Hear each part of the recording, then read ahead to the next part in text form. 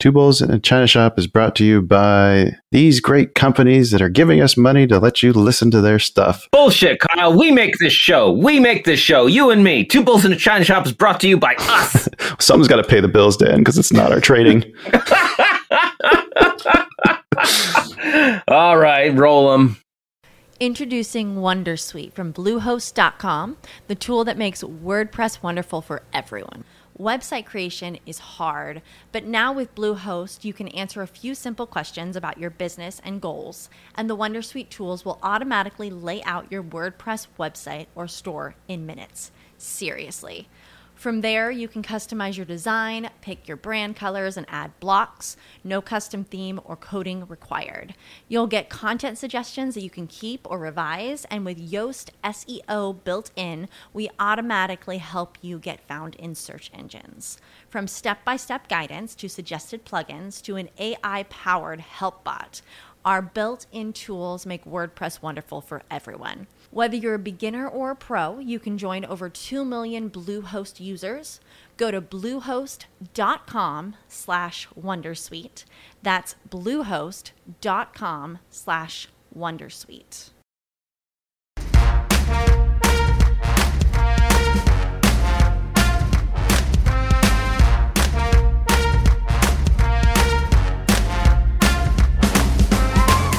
Hello and welcome. I'm Shopkeeper Dan, and with me as always is Kyle, creator of FinancialIneptitude.com. How you doing, Kyle?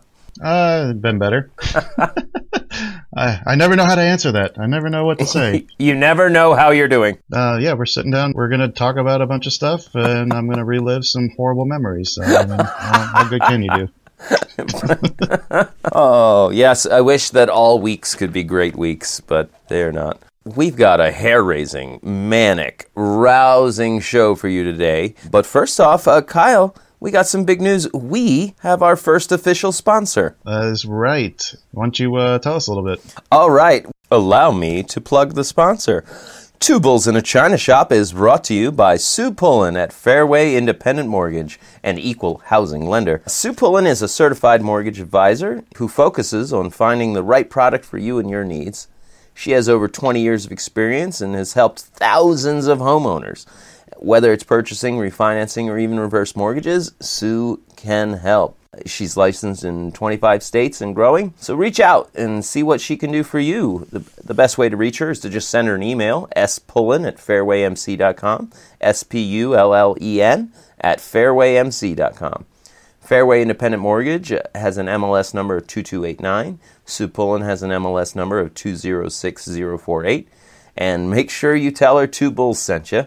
That email again is spullen@fairwaymc.com for all your mortgage needs. And we'll put a link to that in the description. So absolutely, the episode description. I'm so excited. I've known Sue for so many years. And I know you've known her even longer. Her company has done all of my mortgages, basically, since the first house I bought in 2008. And they've done a fantastic job with it. One of the great things about her, too, is even if you've already got a mortgage through somebody else and you're not sure if it's a good deal, she'll take the time to go over it with you, explain the fees, and she'll tell you if you got something that better than what she can do, or she'll beat it. Yeah, she just does a great job of matching people to the best mortgage product for them and their needs. Yeah, and then they also know how to do VA loans, which is huge. Yeah, a lot of times you deal with lenders that don't understand all the intricacies of that. She's helped with a few of the ones that I've done using that type of mortgage vehicle. All right. Well, that's just fantastic. So yeah, listeners, you now have a fantastic mortgage lender in your corner that you can reach out to. Tell her Two Bulls sent you. She's going to take care of you. It's going to be great. And thanks to our listeners for getting us to this point where we actually have a sponsorship. I mean, we're growing. You guys are helping out. Thank you so much for helping us, make this dream a reality. Absolutely. We love you guys.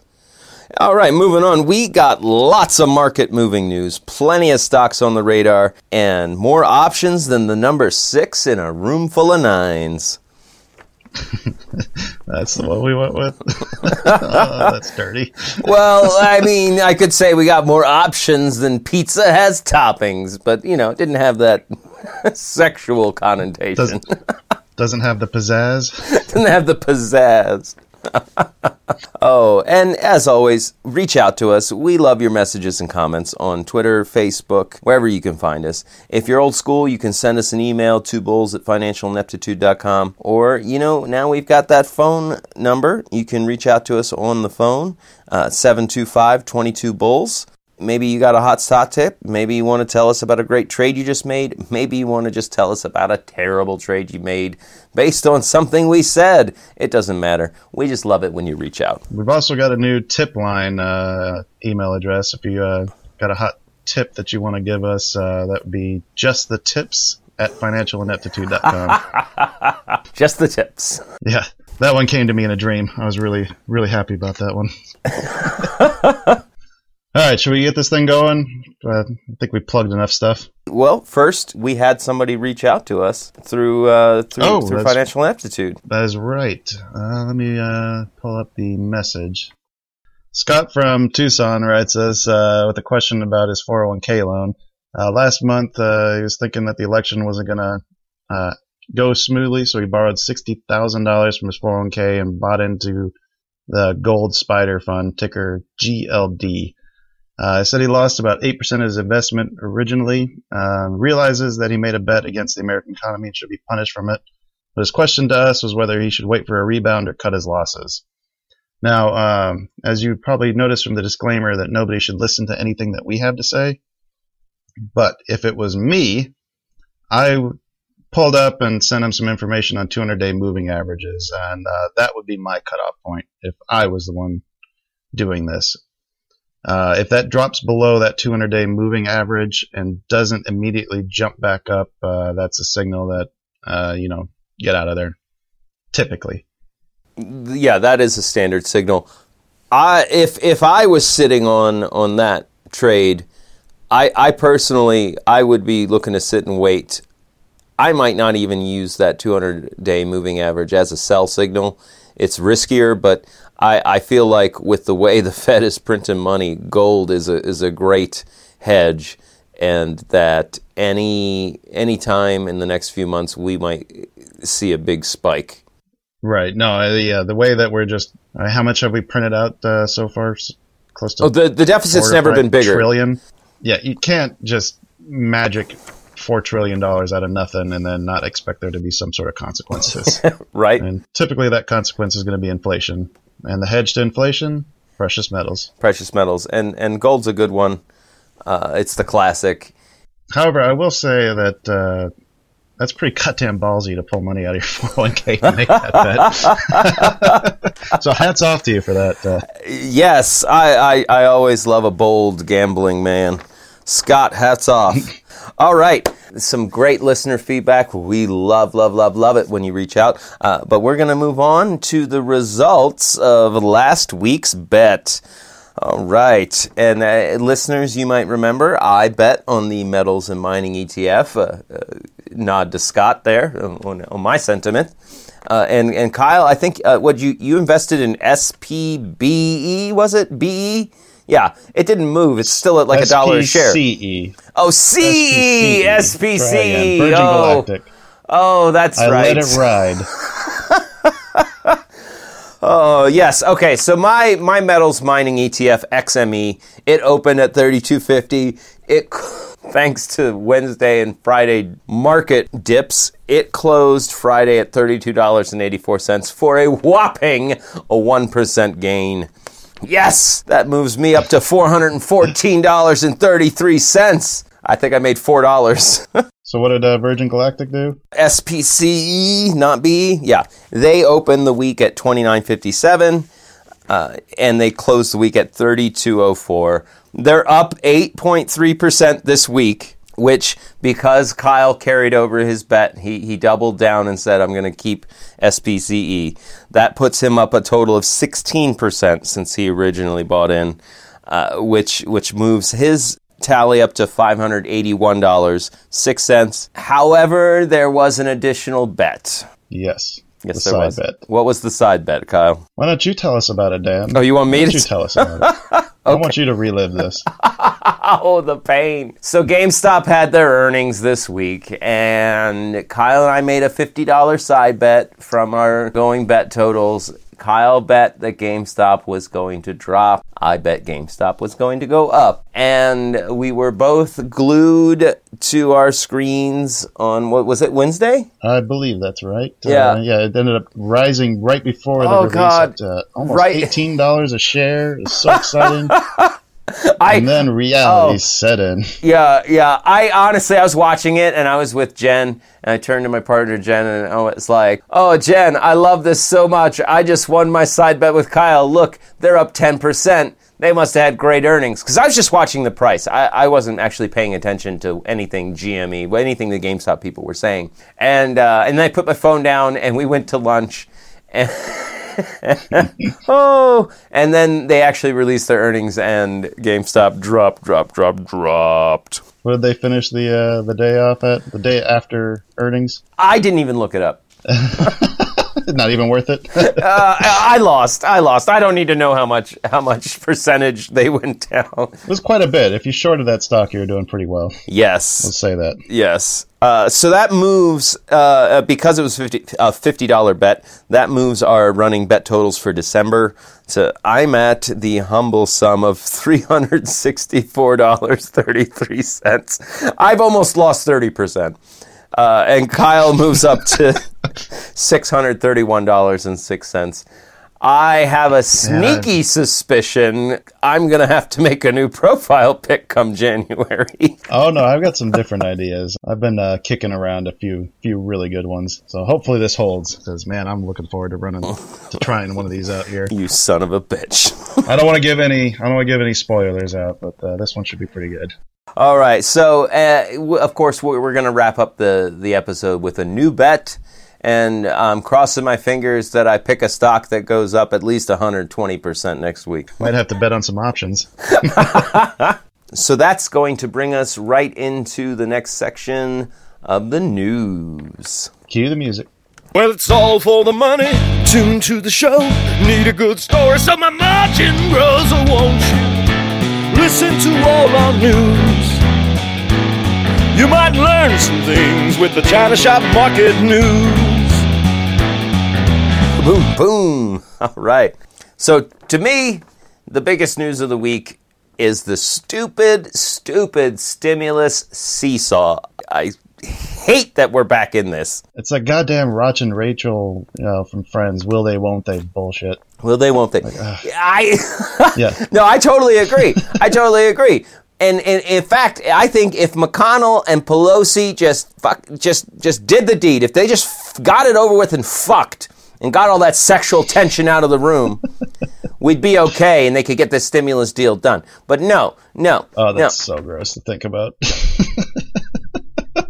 So if you're following along, as I'm sure most of America is, it's a back and forth of Pelosi, you're not doing enough stimulus, and McConnell, you're doing too much. Well, the biggest contention right now is on the corporation protections, isn't it? Like McConnell wants some kind of liability protections for these companies that are bringing people back to work, and that's kind of it seems like that's a no-go for the Democrats.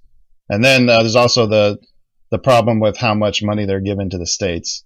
McConnell wants to not fund a bunch of bankrupt blue states. Whereas Pelosi is saying that's where all the people are and that's where the epidemics are the worst, and they need some goddamn money to get through this. To me, I look at it, okay, I'm going to give you listeners your first taste of Two Bulls in a China Shop Theater. This is Dan's representation of the stimulus talks. It's so cold, Papa. Is there more stimulus wood for the fire? Well, your mother says I don't want to put enough stimulus wood on the fire, and I say she wants to put too much stimulus wood on the fire. So we've both decided if we can't agree on the amount of stimulus, we shouldn't do anything at all. End scene. Just give us some damn wood for the fire. Can you do that again without the voice? I feel like that was a little too theatrical. I'll do it, but I can't guarantee which one's going to make the episode. So yeah, there's a lot of sticking points, and you nailed it, Kyle. We don't want to give businesses immunity from lawsuits, and then the other side saying we don't want to give states too much aid to keep themselves running. It's just a big mess. And I feel like part of that stupid gridlock that's happening on everything political, and this isn't a political show, I'm not trying to get too political, but when both sides are saying all or nothing, nothing gets done.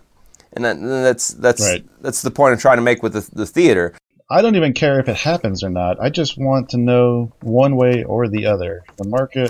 This market seesaw that keeps happening every time there's a hint of possibility the stimulus is going to happen, everything jumps, only to find out that McConnell says no, and then everything drops again. It's nerve-wracking. It's too much. It's too much. And it's destroying my options positions, but we'll get to that later. Yeah. All right, what else we got on the news list here to go through? One of the things that we got vaccines on the way. You and I were actually texting Thursday night that Pfizer vaccine had passed the FDA approval process. And my reaction was, great, some good news. Maybe tomorrow the market will be up. Guess what we learned, though? We just learned that the vaccine is less important to the country, or at least the stock market, than fucking stimulus. Yes, that is what we learned. How the hell does that work? Yeah. Yeah, because here we are recording this on Saturday. The vaccines are not only approved, we've got CVS and Walgreens both saying by Christmas we'll have vaccines and we'll be giving people vaccines. That's huge news. By the 21st, I think, was the latest date I saw. Less than 10 days. Yes, CVS said the 21st. Walgreens said by Christmas. 12 days. We're going to start seeing vaccines in 12 days? That's huge positive news. This has been weighing on us all year, this pandemic, the entire world. And still, it's the stimulus talks that are driving us down. Because Friday, big dip. Yeah, we saw big dips Wednesday and Friday. If you're watching the markets, you already know. It's not news to you. But it's just pain. It's annoying. It's just annoying to watch your stock shoot up and then just crash back down again. Yeah. Well, thankfully, though, vaccines get out by the end of the month. We're seeing the end of the tunnel. We can see the light at the end of the tunnel. We're almost out of this crazy pandemic business. Yes. I would love to quit talking about it. Me too. And on that note, Kyle, what kind of news we got going on over on your end? I've got the Virgin Galactic test flight is actually just finished happening right before we finished recording this. Tried to delay it to get some more information. The latest we have on it was that the test flight was aborted. Yes. Due to engine misfire, the rocket motor ignition sequence did not end up completing. The crew in the vehicle did manage to get back down and land safely. The tweet from Virgin Galactic says that the crew and vehicle are in great shape. They have several motors ready at Spaceport America. They're going to check over the vehicle and be back to flight soon. So I don't know what soon means on there, but I'm really, really hoping that they get one of these successful test flights in before market open on Monday. I am holding on to a bunch of my calls on Virgin Galactic and actual stock position as well, and this is the moment I've been waiting for. I've been waiting for a successful test flight so that way I can see some sweet gains. So when Virgin Galactic opens this space flight stuff up to the consumer, what's the price tag on a flight up to space? $250,000 a seat, and they've already got 700 deposits already, like people waiting to waitlist, I guess you could call it. And that's just the space tourism part. They have multiple spaceports lined up. The last test was going through New Mexico. I think they're actually in talks with the UAE, United Arab Emirates, I'm saying that correctly, to open up another one over there. But one of the exciting things about the company, at least the model that they're setting up, is not only are they doing the space tourism part, but they're also renting out space in their cabins to researchers who want to test, new equipment and, zero G. Other people are utilizing their spaceports as well, so they're going to collect revenue from that once everything gets up and going. So, there's just a whole bunch of untapped potential for a niche, I guess, that they decided to try to fill. It makes me really excited, and I think I'm going to try to hold some of their stock long term. Yeah, that's really super exciting. You're talking about a company that their potential revenue stream is just sky high on these space flights. And it is the precursor. This is the precursor to us taking a flight to the moon, to visit the moon base. Can you imagine playing golf on the moon? Or swimming? Fucking swimming on the moon would be amazing. You'd be like Flipper with the low surface gravity. Oh, yeah. Zip across the pool and just dry off your ankles. Oh, yeah. So obviously you're right to have a lot of attention on Virgin Galactic right now. This is a huge move in the space industry. And I know I don't currently have shares because I had a stop loss and I sold out to lock in some gains because that stock through the week, it ended up at 8.3%, but at one point it was like 20% up. Yeah, unfortunately, it triggered our 15% stop loss on our Friday pick'ems and kicked out. But that might be a good thing with this flight being delayed. If they don't get successful one in by Sunday, Monday might be kind of ugly for it. But for me, that's just going to be another buying point. If it drops because of the flight being delayed, I'm going to be buying in like crazy. Yeah, I won't be liquidating my 401ks to do it, but I'm not as ballsy as our listener Scott, but I'm going to try and scrounge up something from somewhere. All right. Well, what else we have going on, Kyle? The last thing I had to bring up, this isn't really huge news, but apparently water is now being traded on the futures market. So like same as like gold prices, oil prices, corn, all those other things that you can buy as far as commodities go. Water apparently has reached the point now where we can actually start buying and trading futures on the, I guess it's on the Chicago Mercantile Exchange. Oh. Futures were being traded before, but it was in a spot market. Now at this point, that means that everybody should have access to it. As long as you have access to futures on your trading account. Right. Anybody who trades futures can now trade water futures. That's really scary. Yeah, and that's just, I don't know, that was more interesting than anything else. Like we've gotten to that point now. I find that really scary because, to me, water is fundamentally different than something like corn futures or wheat futures. While we all need food to survive, you don't need wheat to survive. You don't need corn to survive.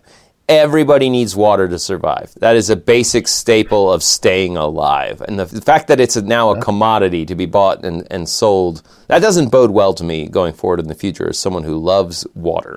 Well, I know there's been a lot of articles about the scarcity of it, especially with like all the beef farms and cattle ranches, I should say. But I mean, come on. I mean, there's oceans full of it. We have the technology to electrolyze it if we really get to that point. It's just energy intensive. But hey, fusion's about 10 years away now. They've actually started picking out spots in England for the new fusion reactor that they're going to put in. Maybe that should have been bigger news. Hey, fusion's coming up, guys. 10 years from now, we might have fusion power. 10 years from now, solar energy is going to be useless. And then we don't have to worry about water. All right, yeah, that's all I had for news. Shall we move on to stocks? Stocks. Whoa! Yeah, maybe we should do a Flash Gordon theme. Oh yeah, that's not the first time that's happened. So we're definitely. I'm definitely going to record that. That's. Let me grab a pen.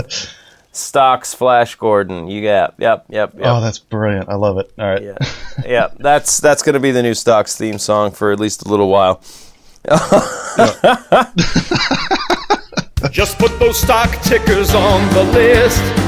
Go through the charts so nothing gets missed. Today's trades, they could all turn to gold.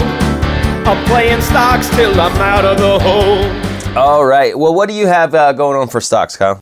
Not a whole lot. I had my Emerson that I bought. I think I mentioned that last week. Mm-hmm. Slowly rising. I haven't seen any real news for why people are suddenly interested in it again, but it has gone up about 4%. So, I mean, it wasn't bet worthy, but not bad. It was definitely a good place to park some extra cash I had while I was, searching for the next Virgin Galactic or Nordstrom. Sabre, one of the ones that I had exercised about a month or two ago, it actually dropped enough where it finally triggered its stop loss on Friday. I think I'm going to keep an eye on that one. I might try to buy back in if it drops any more. They're a company that handles the, I'm not sure how to explain it. Whenever you travel with the company, usually you go through some software that they have for like doing the trip reports and planning and purchasing the tickets and all that. Yeah. I think they do something like along those lines. They're the software that companies use to schedule their flights with their employees. So they're business to business. Yeah, they seem to be tagged in with. They seem to do along the same lines that the airlines do. So the lack of the stimulus news is probably what was dragging them back down. But they may end up spiking again once whatever happens gets worked out. And then the next big one I have to talk about was fucking GameStop. We had the bet. Oh yes, we did. The side bet that I won. that But you if I won. put real money after talking to you. You convinced me with all the short interest on there that if anything positive happened, there might be some kind of short squeeze going on there. So I got sucked into your enthusiasm. Yes. I bought GameStop at like I think it was close to $17 a share, and I finally managed to sell out at about $15.25. So sucked down a big loss. Take that, Kyle. Because I didn't listen to my first instinct and logic that I had already planned out and put other, not necessarily money on, but consequences. You let my silver tongue get right in your ear and influence your dollars. What were you thinking? That's all right, though. I'm in your head, and we'll get into that later. Yes. You have your revenge, and we'll talk about that in options. You son of a bitch. That pretty much wraps up the trades that I made this week as far as the stocks go. Not a whole lot. I've been trying to be a lot more conservative or picky with the ones that I try to jump into, and seems to be working a little bit better. I don't have any more of those Armageddon days like when AMD, and I think that was November 18th when I had lots of options that were basically worthless and expired, and I had to realize a fucking 26% loss on my initial startup money that I put into this. Ooh. Well, because I've been more selective, I haven't had any more of those, but that also means less to talk about in this segment. Right, so right. It's a bit of a balance there. I too, as I've said before, I try to keep my stock positions down to only 3 or 4 at a time. I don't like it to get too broad. So I didn't have a lot of upward or downward movement. It's funny you mention Armageddon days because, as recently as like a month or two ago, that like Wednesday, the big dip would have crushed all my positions. Wednesday, the big dip happened. I was freaked out and upset, but my portfolio only went down 2.5%. That's I can live through that. Most of my stock trading this week, worth mentioning, is just that I held on to my Farfetch LTD and it ended the week over 60.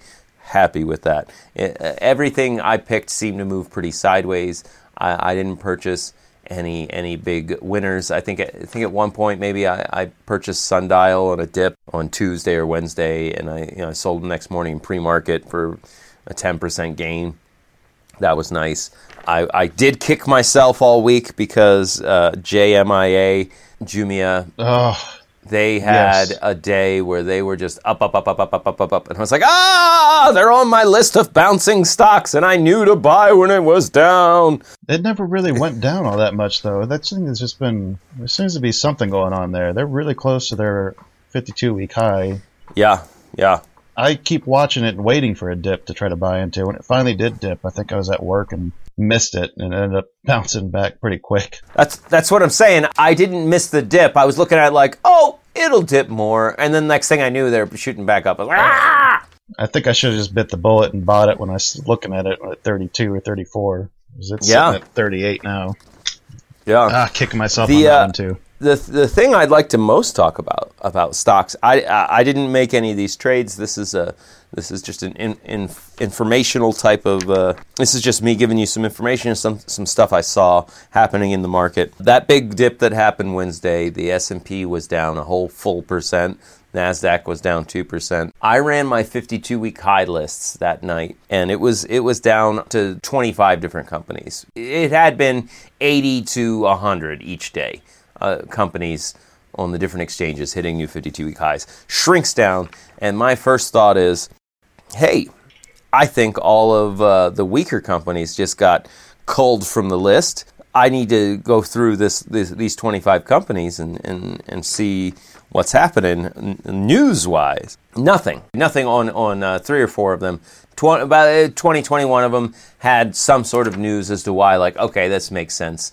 Why they're up today. They just had earnings 2 days ago, and it was good. Right. But there were 3 particular companies that I wanted to mention. The first one is a Singapore company with a Dutch name, Kulika and Sofa Industries, KLIC, Semiconductors. They stayed at their new 52-week high on Wednesday. On Thursday, they announced they're changing their dividend from 12 cents a share to 14 cents a share. They were up 4%. How? What's the price trading at right now? Well, that would be a good thing to have pulled up, wouldn't it? I was going to say, it doesn't seem like a whole lot of dividend change, but I guess it depends on what the dividend percentage is. Annual dividend yield of 1.66%. So that's not a whole lot. I don't know that would necessarily be a reason for driving that price. It was a 16% rise in the dividend, but I mean, you're talking about a really small annual yield altogether. I'm just talking about how if I had at the end of Wednesday looked at my list before the market closed and I could have bought into this company and made 4% the next day, no problem. You could have. You could have. And there might be some more news coming out somewhere here soon. Dividend raise is more of just an indication of how healthy that company is. So, I mean, that's still good news, but I'm not sure that would justify that big of a price jump. There might be something. What I'm saying is there might be something else going on. Yes, this is very true. Just the fact that they were semiconductor, and I've been seeing semiconductors doing so well. They were the only semiconductor company on the list on Wednesday. That's the minor one. The two big ones. The first one is TechTarget Incorporated, TTGT. They're a media company. They hit a new 52-week high on the Wednesday dip. Then the very next day, they announced a definitive agreement to acquire BrightTalk, a leading virtual events platform in the enterprise IT market. And their stock went up 18% on Thursday. Wait, why did they go up when all the other ones that I liked, when they acquired something, they went down? Right? Damn you, market ridiculous, unintelligible movements. Don't ask me. People really like that move, it looks like. They did. They loved that move. And I didn't. Maybe I should have looked at what they did Friday. Friday, they just kind of shrunk a little bit.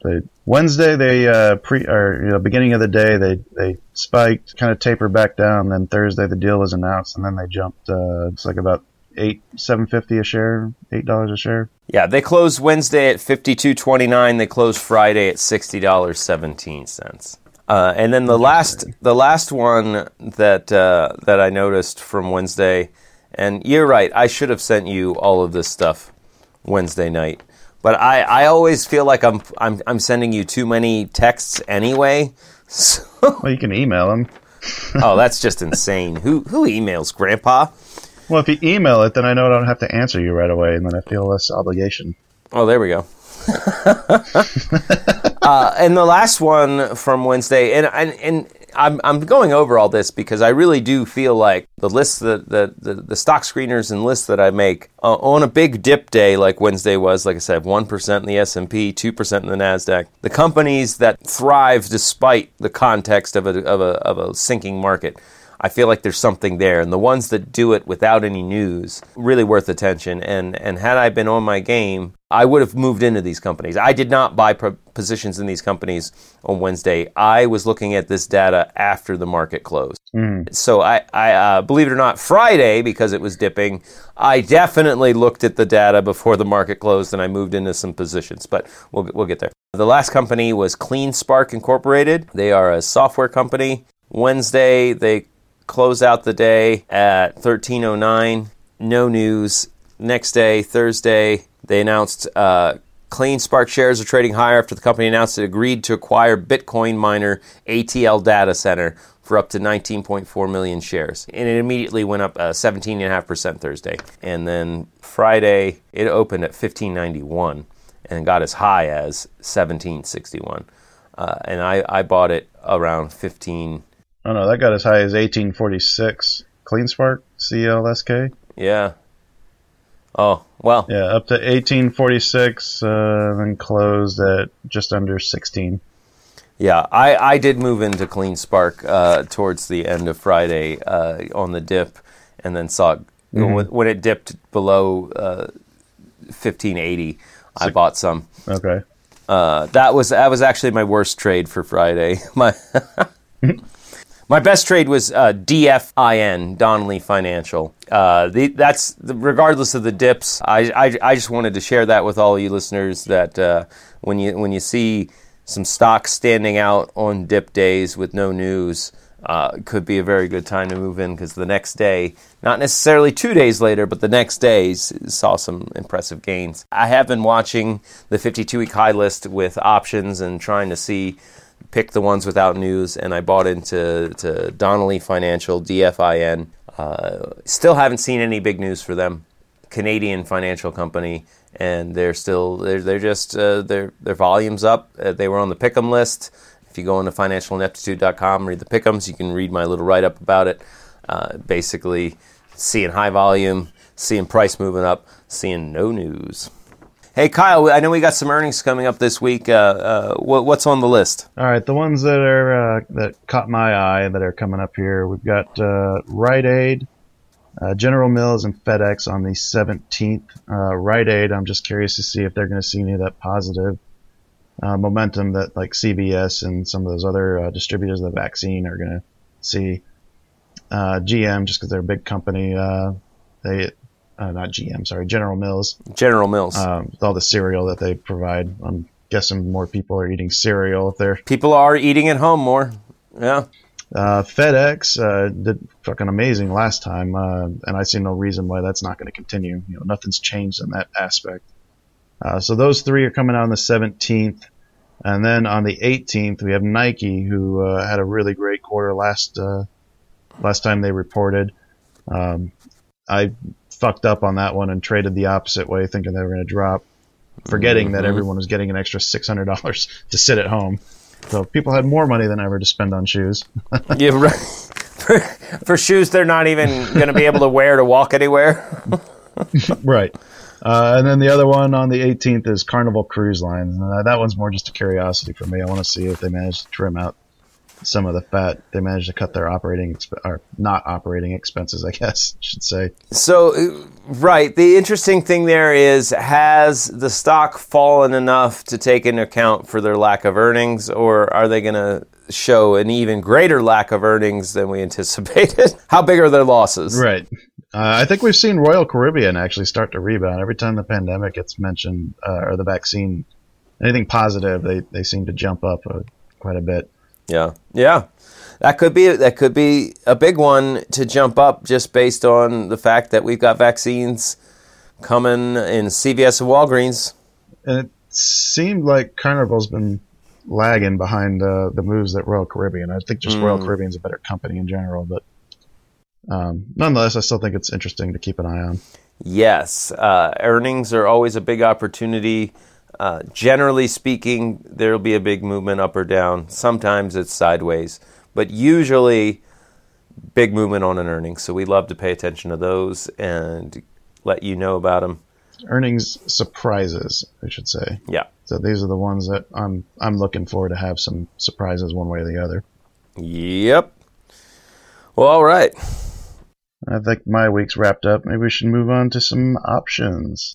You've got to know when to hold 'em, know when to sold 'em, know when to walk away. Those calls are done, you never count your money.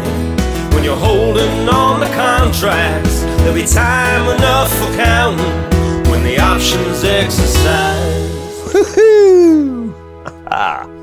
All right. Well, what has your options trading looked like this week, Kyle? Again, not a whole lot. Salesforce, I tried buying some more of those $250 calls after it dipped on Thursday. They expire in March, so I at least bought a lot of time with these ones.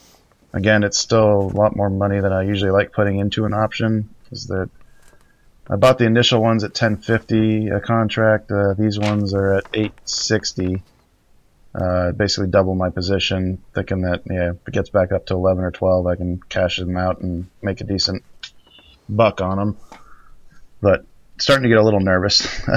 Stupid stimulus has been affecting this one for some reason. I'm surprised it stayed as low as it has. I've been expecting CRM to bounce back for a while now.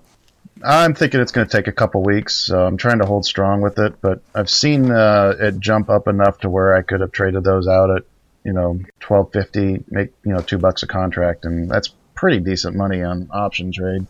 Yeah. But I'm trying to hold strong and see if it follows that same path that AMD took, where it took a while, but finally, about a month later, it started broaching those all-time highs again. The other move I made was just exiting out of some of those space calls. Once it hit the point where I could sell off a quarter of them and basically have all the rest of it as profit, felt like that was the time to go ahead and cash some of those out.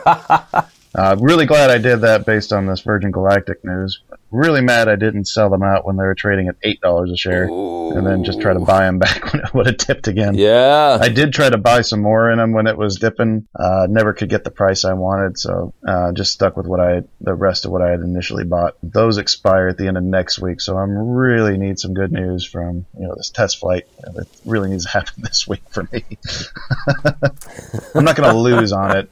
Yeah, you already locked in. At this point, like I said, I've already paid off that, but it still sucks you're losing theoretical dollars, right? You haven't cashed it out, so that I always joke about.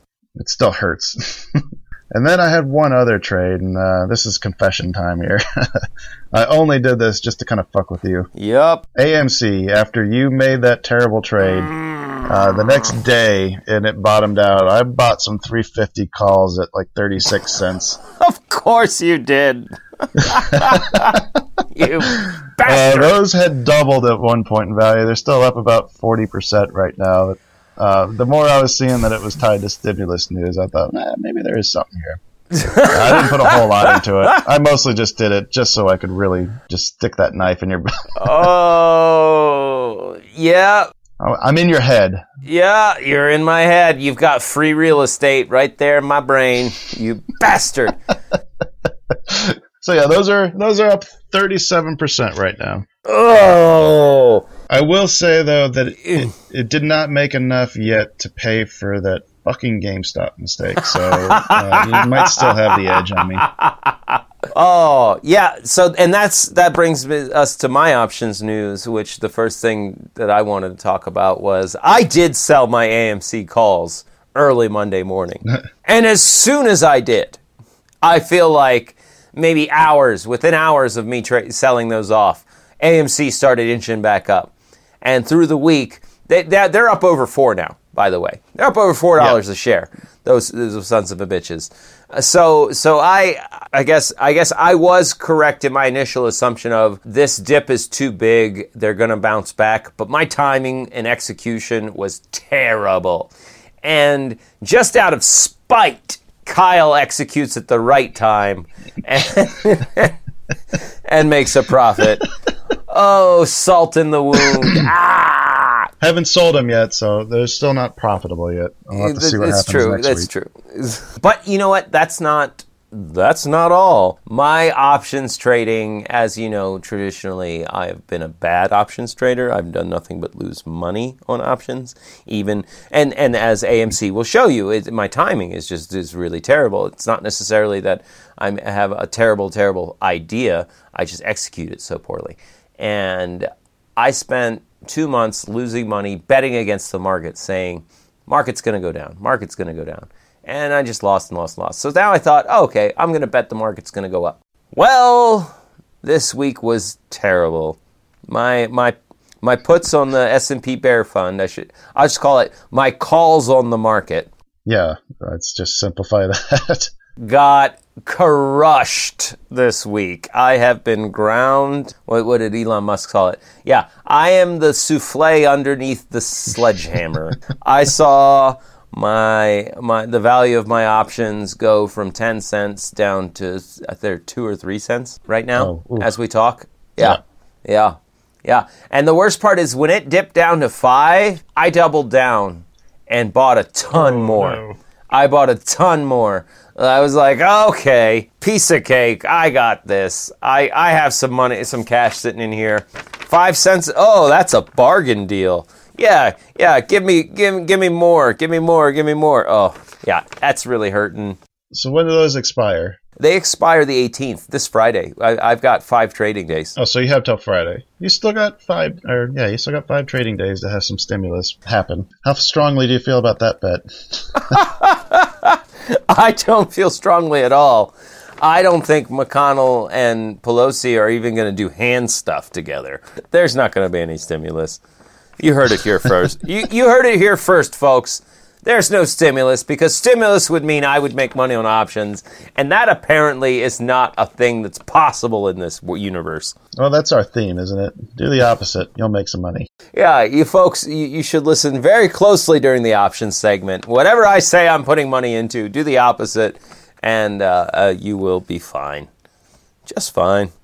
That about sums up my options stuff, unless you wanted to talk about options alerts. There wasn't a whole lot other than Activision was one that was kind of interesting to me. Seeing an alert pop up on, I think it was Thursday. What was interesting about Activision was the records that they're basically smashing with the World of Warcraft update that they just put out.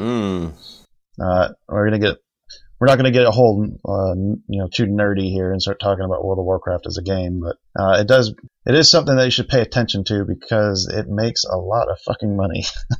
Oh yeah. The subscription model that Activision uses is setting them up to have a really strong quarter coming up here. And then couple that with the November Call of Duty release that they just had. I got some high hopes for Activision. I have a bunch of long positions in that from before we started doing this whole thing, but I'm going to start looking really closely at some calls maybe a few months out to try to capture that next earnings statement and see where it goes. It was trading at about 83, I think, as of Friday.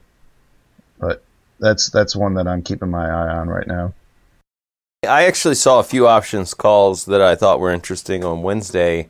Somebody bought almost 20,000 calls on NIO, N-I-O, with the strike price of $45, and then a bunch of Tesla calls, 37,000 of them, just with the strike price of $700. Those are expensive. Yes. And then the couple other things on there. They bought, I think on Wednesday, somebody bought 17,000 of GameStop puts. Falling right in line. You're in my head now. Yup.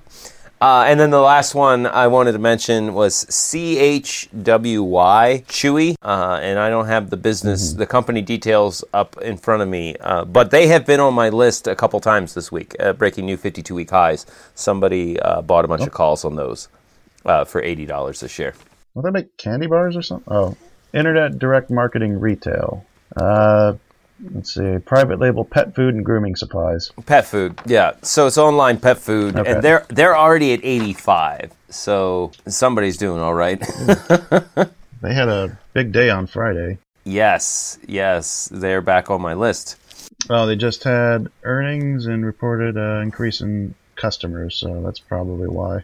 They reported earnings on the 8th. So company like CHWY, Chewy, they're e-commerce, so just like Farfetch Ltd., they're not as susceptible to any of the lockdown news. If you look at their one-year chart, they were up in towards the end of February. They were around $30. Middle of March, they only dipped down to like 26. That was their low point of the year. 22. They're one of those ones that benefits from the lockdowns because people still need to get pet food. They don't want to go out and get it. Someone whose business model is basically letting you order it online, delivering it to you. And so this particular company, if you look at their one-year chart, they've seen nothing but growth. I mean, sure, there's a lot of ups and downs, but long term, like I said, their low was $22 in March, and now they're at 85. So they're doing good. The fact that there was an options alert leads me to believe that somebody else out there is also betting that they're going to continue doing good. I'll have to put them on my watch list. That's a good one to keep an eye on. That brings us to probably the end of the options. You know what time it is?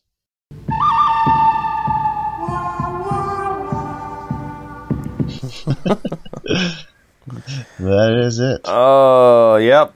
Dan, what's your good for the week? My good was your Virgin Galactic bet because I bought shares.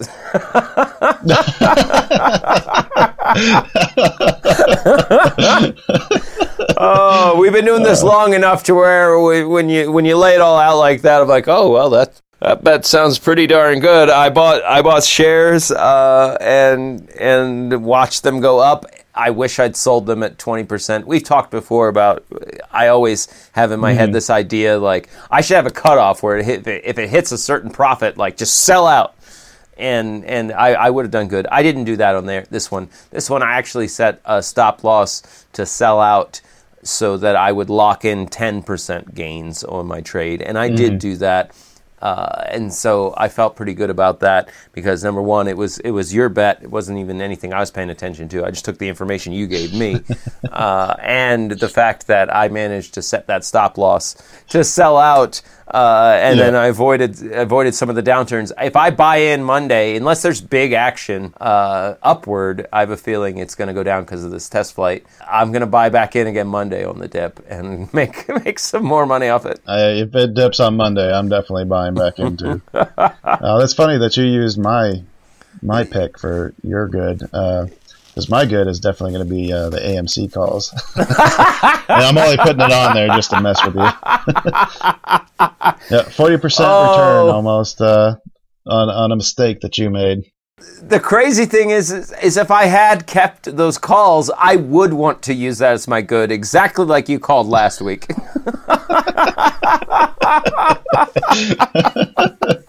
But I think we're probably both in agreement for the bad. I think we both have the same one, but I got to use that GameStop trade. GameStop, yes. God damn it, getting sucked into you. I think you made the same bet too. Yep. That is my bad as well. GameStop losing money on their not hitting their earnings call as well as they should have. I don't know what's wrong with companies that don't fudge the numbers for a good earnings call, but yeah, their earnings weren't as good as I had anticipated. Yeah, what do you have for your ugly?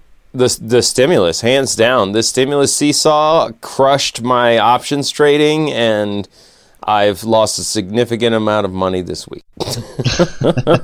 That was mine too, so looks like we're in agreement almost across the board here. Oh, that's great. Does that mean that we both drew our guns and fired at each other and our bullets hit midair? Not quite. Okay. Not quite. Our goods were a little different. Not quite the same page. Fair enough. All right, so glancing bullets. Kyle, are you prepared to make a new bet on next week? I am almost there. I've got 3 stocks that I'm still trying to choose between. I haven't been able to make a decision on that. So I'll let you go first while I do some quick research behind the scenes. Okay, well, I don't mind telling you, I'm pretty excited because I feel like I've got a bet pick that while it won't go up the 100% I need to catch up with you, let me just tell you, that's hard to do. Let me pick a stock that's going to go up 100% next week. I do feel like that I am picking a stock that will see some incredible movement next week. And that stock is Platinum Group Metals Ltd. I know I'm a metalhead. I can't get metals off my mind. I really think they're the thing that's going to do it.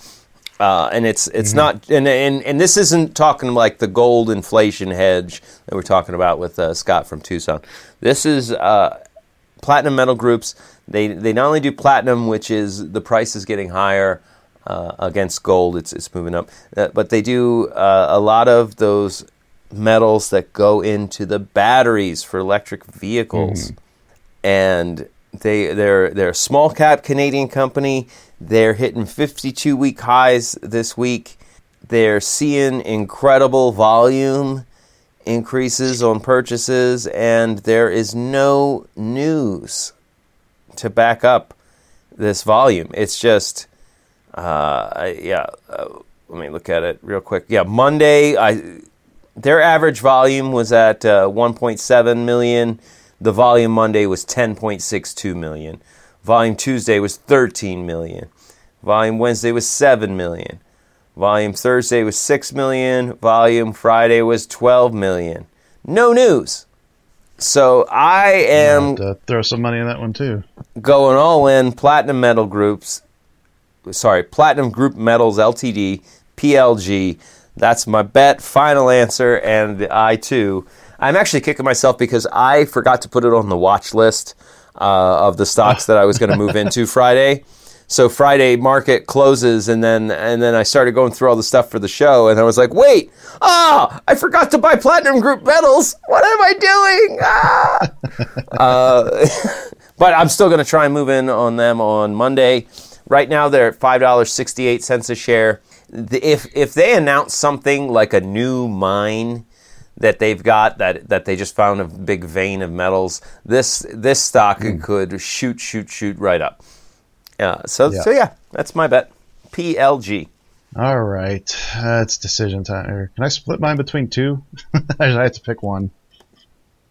I mean, I'll stick. I'll stick with one. I personally, I'm not against the idea of like you should be able to do whatever you want, but I think the bet needs to focus on you're picking one. Yeah, that's what makes it fun. All right. Then I still can't. I'm gonna go with FedEx then. I'm still looking at Activision. There was a lot of activity in the December 83 calls. I think those expire on the 18th, so kind of torn between choosing between those. But Activision's already trading at 83, so I'm not sure how much higher it would have to be. I don't know what the premium was that these people were purchasing at to know how much higher it would have to get for them to be able to, have turned a profit on that. But FedEx is down a little bit. I don't think it's going to be, the same 20% that I've been seeing, the last few of these bets. But they've got earnings coming up on Thursday, I believe. Yeah, that's what I have written now. 12/17. FedEx, the 17th. 12/17. Yep, Thursday. So they've dropped a little bit. I think they're going to run up in anticipation of this because the thing that drove them to report those fucking amazing earnings last time hasn't changed. People are still at home. People are still shipping packages. Amazon, all the stuff that people are ordering from home. There's also, I think what's going to sway me is what you were telling me before we started doing this call was that FedEx has actually been starting to tell some of their people that they're only going to take so many packages from them. And if that's the case, and if they're at capacity, I just don't see how they can't have a fucking amazing report coming out here. Yeah, there's no way FedEx would say to Amazon, their biggest business-to-business customer, like, look, slow down on the packages. We can only handle so many. Yeah. You don't say that without reason. Well, it's a little pricier than what we usually like to use for these bets, but it closed at $289.47. I think that's going to run up until those earnings, and when those earnings come out, I think it's just going to jump again. 52-week high is sitting at 305.66. I'm guessing it's going to break out past that point. I can't imagine their sales missing their numbers. No, the question is going to be how much of that is already being bought into it. But the fact that it, is actually starting to drop again, makes it a lot more enticing to me to try to purchase into it. Well, I've started purchasing into both our bets. So I've been doing the same. I'm definitely moving in. I skipped out on your index fund because I didn't think I didn't think you're going to see a whole lot of movement on that one. So I definitely put more of it into my Virgin Galactic, but I had been buying into yours too. The index fund, I tried to pick a safe choice, and the fact that the only reason that index fund wasn't up 4 or 5% for the week was those stupid Wednesday, Friday dips. That killed it. It even with those dips, it was up 1%. But I think I think the highest it got, because I bought it Monday morning pre-market, the highest I had it was pushing 4%. I still stand behind XME as a long-term thing. It is in my long-term portfolio, or I should say my medium-term portfolio. But anyway, I tried to go safe with an ETF. It was safe. I went up 1%, but the bet isn't about safe. No, the bet is about making the most you can as quickly as possible and embarrassing the other guy. Yep, and I sure feel embarrassed. But not next week. Platinum Metals is going to crush FedEx. All right. I think we did it. I think we had another successful one here. Another great show today. Folks, thanks for staying with us through all of it. We love you, and we would love to hear from you. As always, you can reach out to us at the emails, 2bulls@financialineptitude.com, and the phone number, 725-22-BULLS. Kyle, you got anything else before we go? Tell your friends. Yes, tell your friends how much fun you have listening to us talk about the money we lose. All right, folks. We'll see you next week. Take care. Have great trading. Goodbye.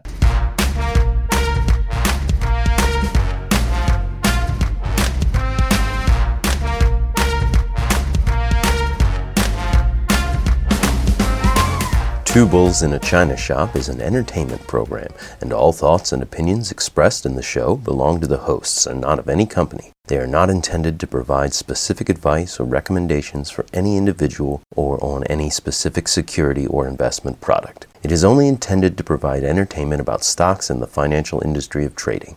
If you make trades based on what you hear in this show, you assume all risks for those trades.